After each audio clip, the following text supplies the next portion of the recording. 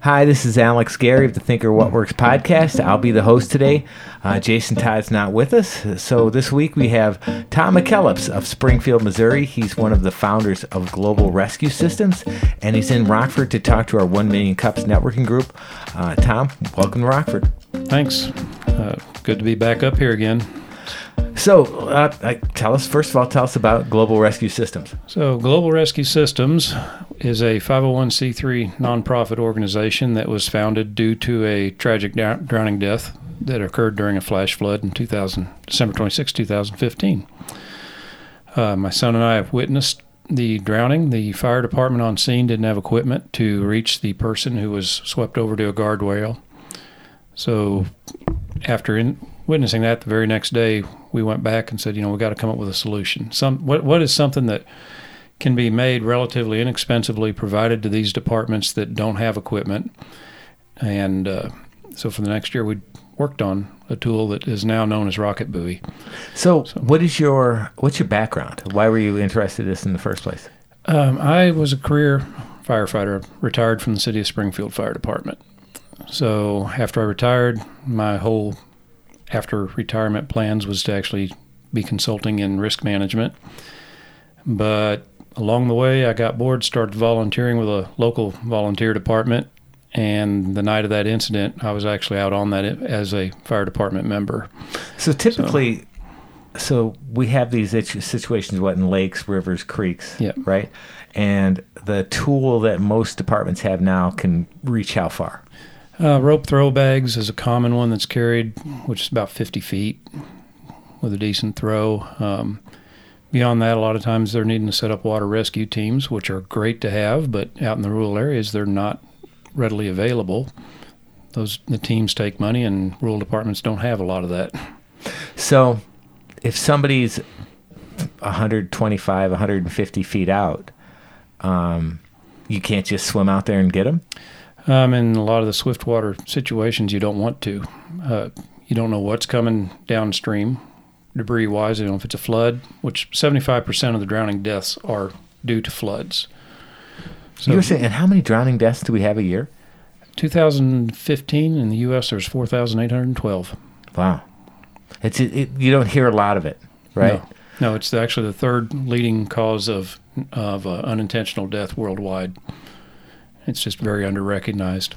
Okay, so you saw this need, and you started developing it. So what is the product you've developed? So we have developed a very simplistic product. It's called Rocket Buoy, and it is capable of launching a rescue float that we've designed ourselves currently to 250 feet. Actually, it'll go a little bit beyond that. For a year, we've been working on, actually over a year, almost 2 years now, we've been working on the design and improving this thing since the beginning. The first implementation of it, we were doing good to hit 100 feet, and now we're going to 250 feet, and the nice thing about it, we're dropping the air pressure that we need to make those distances. So we're building in additional safety. Why is that important? The air pressure part?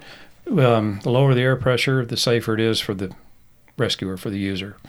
So in case of a failure of the pressurized component, less chance of it, because we have a higher safety margin between the failure rate of the materials and what you got to use it at. So you've been doing some research into budgets for rural fire departments, right? Because I think if a rural fire department has a river or creek or something, they should have this kind of equipment. Why don't they typically? A lot of times it's lack of funding is the biggest thing. And then there's also lack of awareness that it's even available. So our tool is brand new, really, to the marketplace.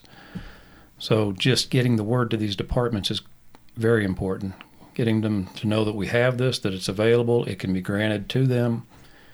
And it's very difficult to reach some of these departments. When you're out in rural America, you don't necessarily have high-speed internet everywhere. You don't have good cell coverage everywhere.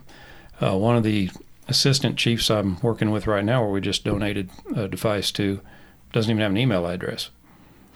You have to You see, call him on the phone that's or just mail weird him. to me. Yeah. Everybody, I would assume everybody has email addresses. We get spoiled in the city. Yeah. We don't realize that there's this whole component of the U.S. that just doesn't always have that same amount of technology available to them. Okay, so let's talk. This is What Works podcast. So it's like, what's working, what's not. First of all, you decided to form a nonprofit. Right. Why?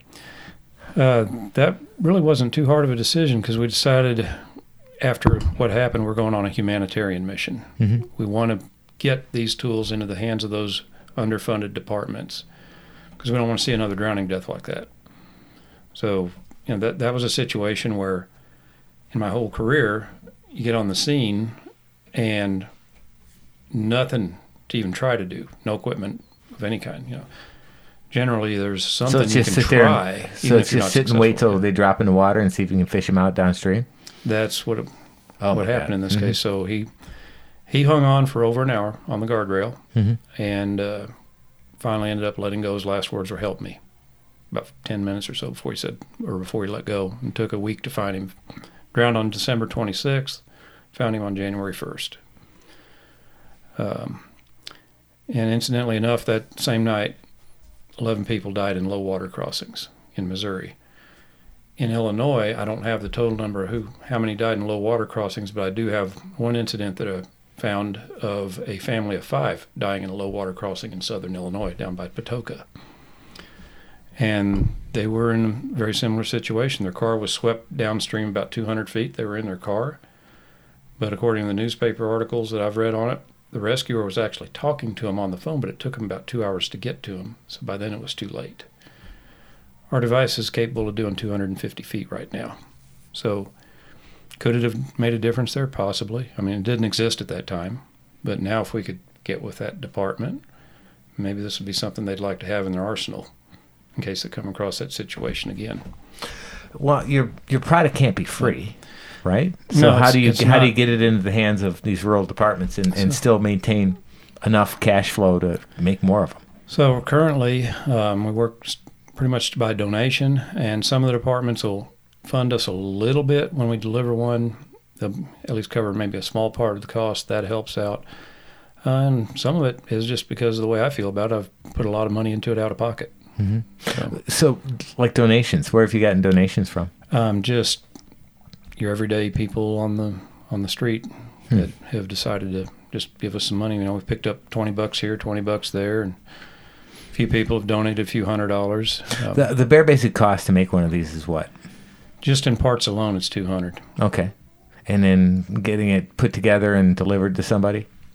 By the time we do all that, with delivery training, we're about $1,000 to $1,200 into it. Okay. And you figure all the time involved So if all of a sudden you're a hit, let's say something goes viral and now you have 1,000 departments calling you, how can you meet that demand? We're working on that. So we've got plans in place to bring in homeless youth to help with assembly. We're working on a workforce development grant. Hopefully have all the pieces of the puzzle in place at the right time. We're searching in our area for a piece of real estate to use to make our own assembly plant there, which doesn't take a lot of room. And we've got several places in mind already. We've been talking to some real estate developers and things down there. So we do have pieces in the works, but obviously it's going to take money to initiate that stuff. So that's where the hang-up's going to be. We've had a couple conversations because you stopped in over the weekend, and you mentioned there is some commercial interest. Yes. So what's going on with that? That's the other thing, which we never considered a commercial interest because, like I said, we went on a humanitarian mission was our primary purpose. But since the incident July 19th in Branson of the duck sinking, duck boat. How many people died in that? 17. Yeah, and there's a big lawsuit being filed now. I think there's a couple of them, around $100 million, is what I heard. And actually, of the 17, 5 of those were kids 15 and under. So, you had an interesting stat on that. Drowning costs America how much? Yeah, comprehensive cost is $4.3 million. For one drowning? For drowning. Why? That's the data that came through the CDC, who back in 1997, commissioned a study on it. I believe International Lifeguard Association, CDC, and I forget the other entity that was involved in that. They were the ones that calculated those costs. And if you extrapolate that to today's dollars, that's what it comes out to on comprehensive costs. Okay, so again, the duck boat incident happened, and how did that stir some commercial interest? There's some marina owners down there that, through word of mouth of people I don't even know, friends of friends of friends types of thing, are now interested and been trying to get a hold of me, want to talk about that. Well, 250 feet is like 80 yards. It's a little longer than 80 yards. That's a long way to throw something. Yeah, we're coming close to a football field. Yeah, essentially. The duck boat, when it capsized, how close was it to something else to keep? From the report I got back from one of my sources is that they were around 100 feet away from the Branson Bell, so well within reach of our tool. Mm-hmm. Branson Bell was at dock. They had shows going on that boat, and they didn't take it out.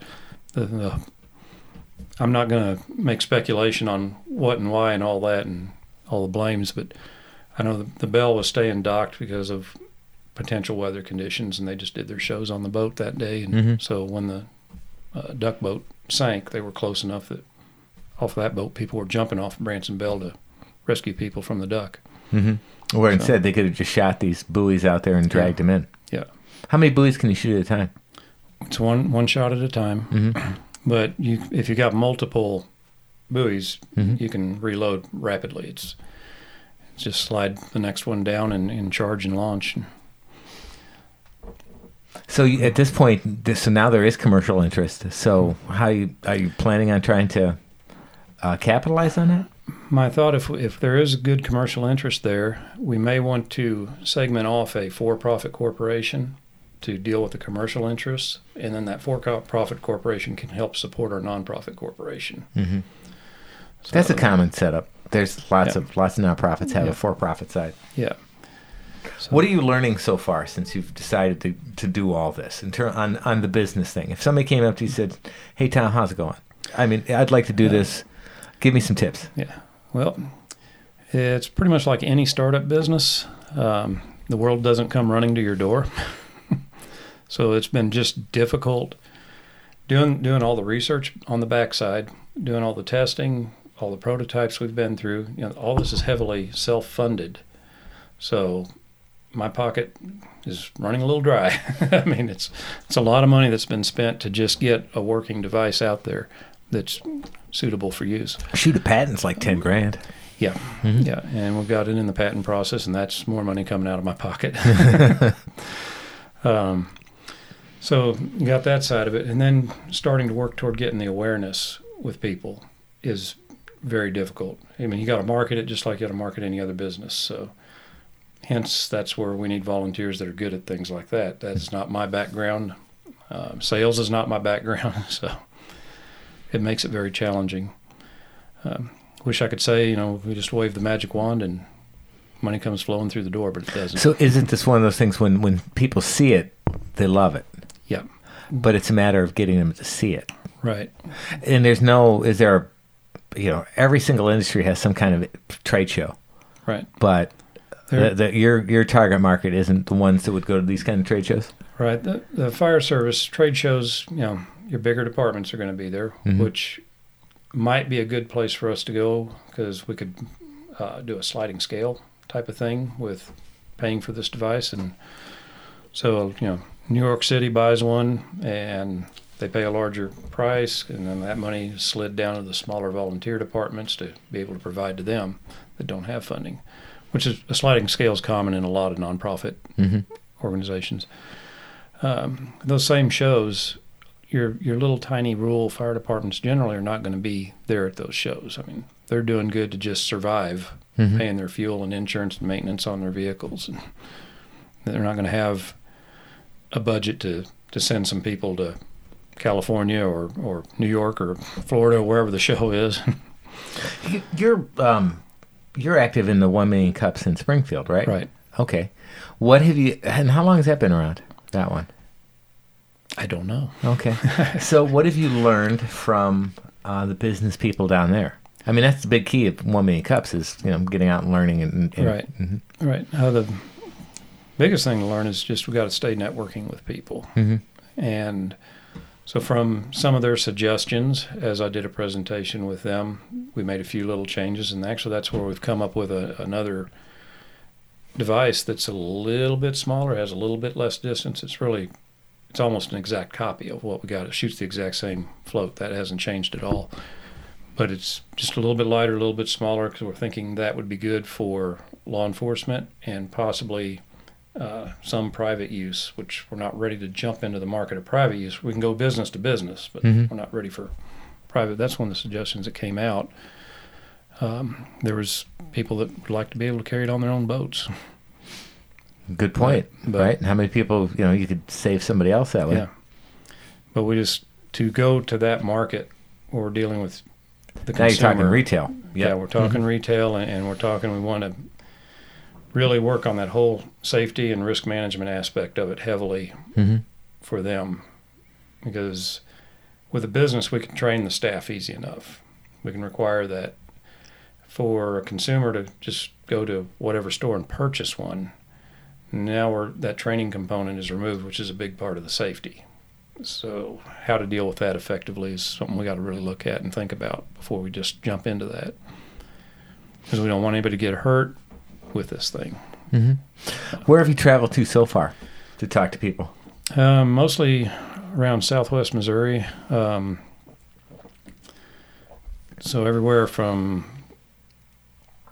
Springfield area to Rolla, going north towards some. When you said Rolla the first time, I thought you meant North Carolina. Yeah, Rolla, Missouri. It's like, that's a pretty good trip. Going north. Just the research, right? Yeah. How many rural fire departments are there? In Missouri, there's somewhere around between 600 and 800. Just in one state. Yeah.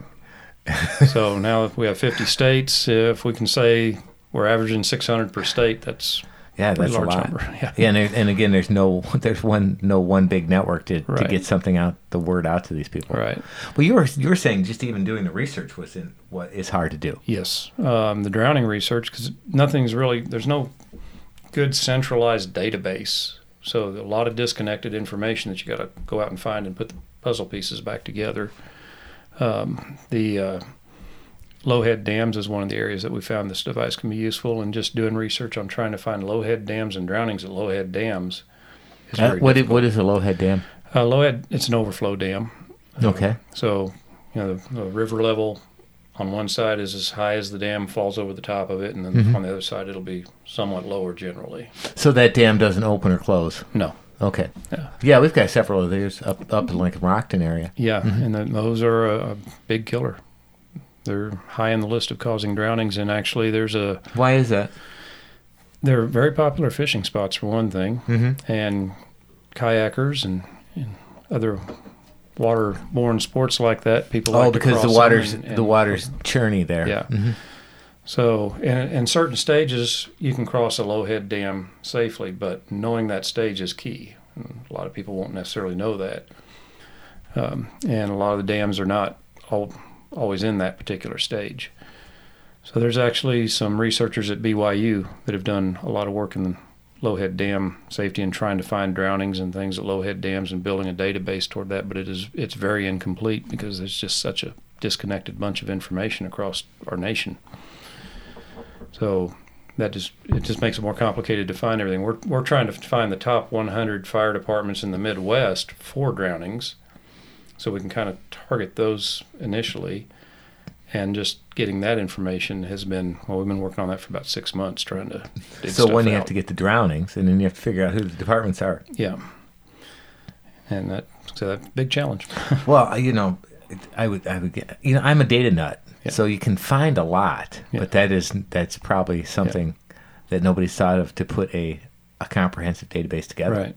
And different states have different rules for reporting deaths, and that changes where you find stuff.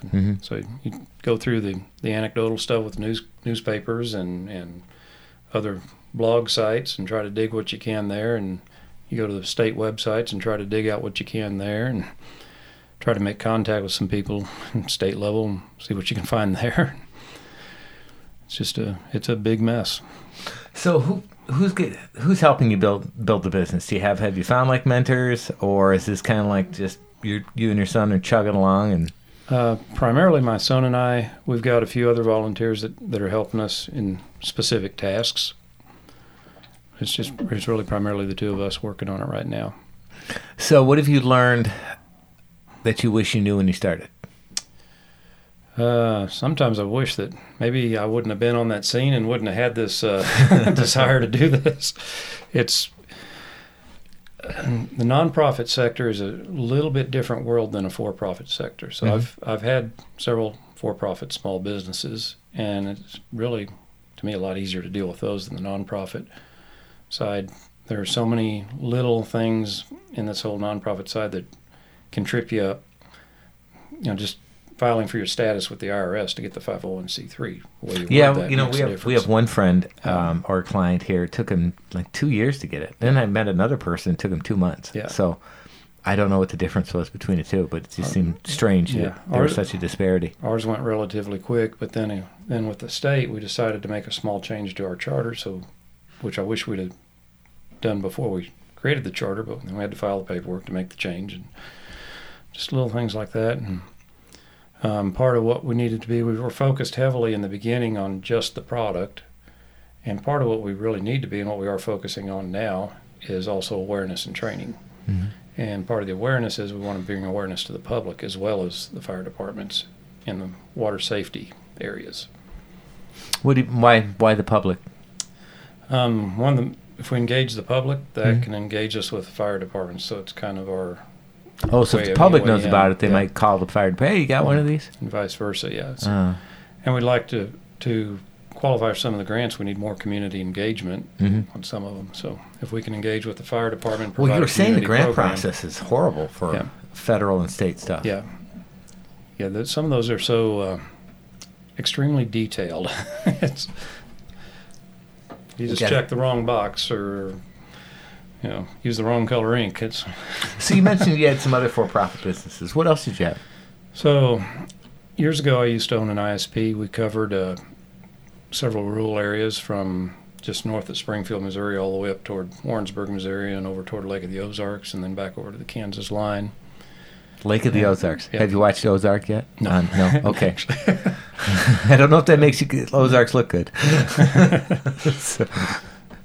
So then we got out of that business, and what did I do after that? And it's kind of started just really on a whim into the auto shop and tow business. One of my before we. But none of these are really heavy sales jobs, are they? No. So that's this whole thing is a learning experience. Yes. Yeah. And sales is not my specialty. Yeah. In the tow and salvage business, it's kind of the opposite. I'm not really doing sales. I'm buying. So it's a little easier for me to do that. Yeah. Go make deals on your junk. So what's your son's role in the company? He is a vice chairman of the development. Okay. So he's got a small team of student volunteers to help advance the development of Rocket Buoy, as well as a few other ideas that we have in mind. Is he the sales guy? No. So that's the big need at this point is setting up a sales process, finding out where you can sell it, right, and then how to sell it, right. You got a lot to learn, I guess, right? So what every business should have a 1, 3, and 5 year plan. So what is your hope at 1, 3, and 5? Well, our 1 year is to get those 100 out there. Okay. So, and then our 3 year is really just kind of expanding on that and improving our product. We do have another design for this Rocket Buoy, not officially on the drawing. Well, it is on the drawing board, but not officially any prototypes built yet. We're not ready to go that far with it, which should build in some more efficiency on it and get us greater distance. So, in our 3 year plan, we will hope to have that available and be moving out that way. As well as within the 3 years, we want to build a lot more community awareness programs and really push that. It just takes time. The first phase really has been developing the training program, basic training for fire departments with our device. So that when they buy it, so it's ready to go. When they they get it, they can get down there and get trained on it. Yeah. Okay. Yeah. So have the product perfected before you really hit. Yeah. Okay. And it works excellent now, but part of what we want to require is that training element, because we want them to know exactly how to use it. Mm-hmm. And it is simple. It's not complex. It's not rocket science, even though there's rocket science involved. But just making sure they're competent with it. Mm-hmm. And that way, as volunteers change out, the next volunteer coming in can maybe easily learn from somebody that's already been trained. And in terms of trying to sell it or get the word out, are you trying to basically work in a circle outward? You know, you're based in Missouri. You're up here in Illinois because you have a family member up here, right. Correct? Is it one of those things where if I can get it in this county and then I'll try to the next county over? Yeah. Okay. So it's a lot of networking in that fashion. Mm-hmm. That's about how you have to do. You talk to one department, they get it, and then they introduce you to the next one. Mm-hmm. You just keep working that angle. So you said you've gotten it to some. So how many have you gotten out there so We've far? got about 10 of them out right now. Okay, 10 of them out. Yeah. And have you had a success of one's gotten it, and so they kind of referred you to the next one Yes. yet? Okay. Yep. So it's just a matter of plugging away. Mm-hmm. All right. And so let's see, 800 of these times 50. Maybe Alaska needs more, though, right? You said Alaska and Hawaii have the highest? Alaska and Hawaii are near the top of the list for flood drownings. Okay. According to one of the pieces of research I dug up, Mm-hmm. the Midwest is very high. We're up in that top, 20 list, 15, 20, somewhere in there. So Illinois was ahead of Missouri as far as drownings go in 2015 Mm-hmm. by almost double. I haven't found the stats for this year so far. I know last I checked in Missouri, which has only been about a week ago, we're at about 66, I believe. Mm-hmm. I don't know where Illinois sets at on that. Now, you said this was the first. You hope to develop several tools for rescue companies. Other ones that are closer in your brain to being ready to go, or maybe started working on anything else? Or are you trying to get this done first? We're really working on this one specifically right now. We've got others that are being designed. Cody's working in the CAD program, coming up with designs, and a few models are being built, not really prototypes. But that's going to be further down the road before it's ready to go. And again, to be successful in those, we're going to have to get the funding behind us to do this, because as we move forward, some of these tools get a little more expensive, although one of our goals is to maintain a very inexpensive build cost. Okay. So we can, Well, 1 Million Cups has more than 180 chapters now. Yeah. So if you just, you could see the whole United States, but, well, it's really mostly Midwest. do a tour. Yeah. All right, Tom. Well, thank you for coming on the What Works podcast, and we look forward to your presentation in 2 days. This will probably come out after that presentation, and hopefully we can help you get a little bit of help you get the word out, because it seems like this is kind of a no-brainer for these small rural districts. And we just get them to find out about it. Right. Well, just the social return on it's immeasurable when you keep somebody from dying, but the financial return, this small investment brings back a $4.3 million cost. That's a huge return. So as far as the society goes, it would behoove us to be better prepared to handle those situations. All right. Well, I hope you're ahead. Yeah. And Thanks. hopefully maybe we'll come back in a couple of years and you can tell me about you're selling your 1,000th one or something like that. Yeah. There we go. Appreciate it. Thanks. The What Works podcast is a production of Thinker Ventures. Learn more at thinkerventures.com.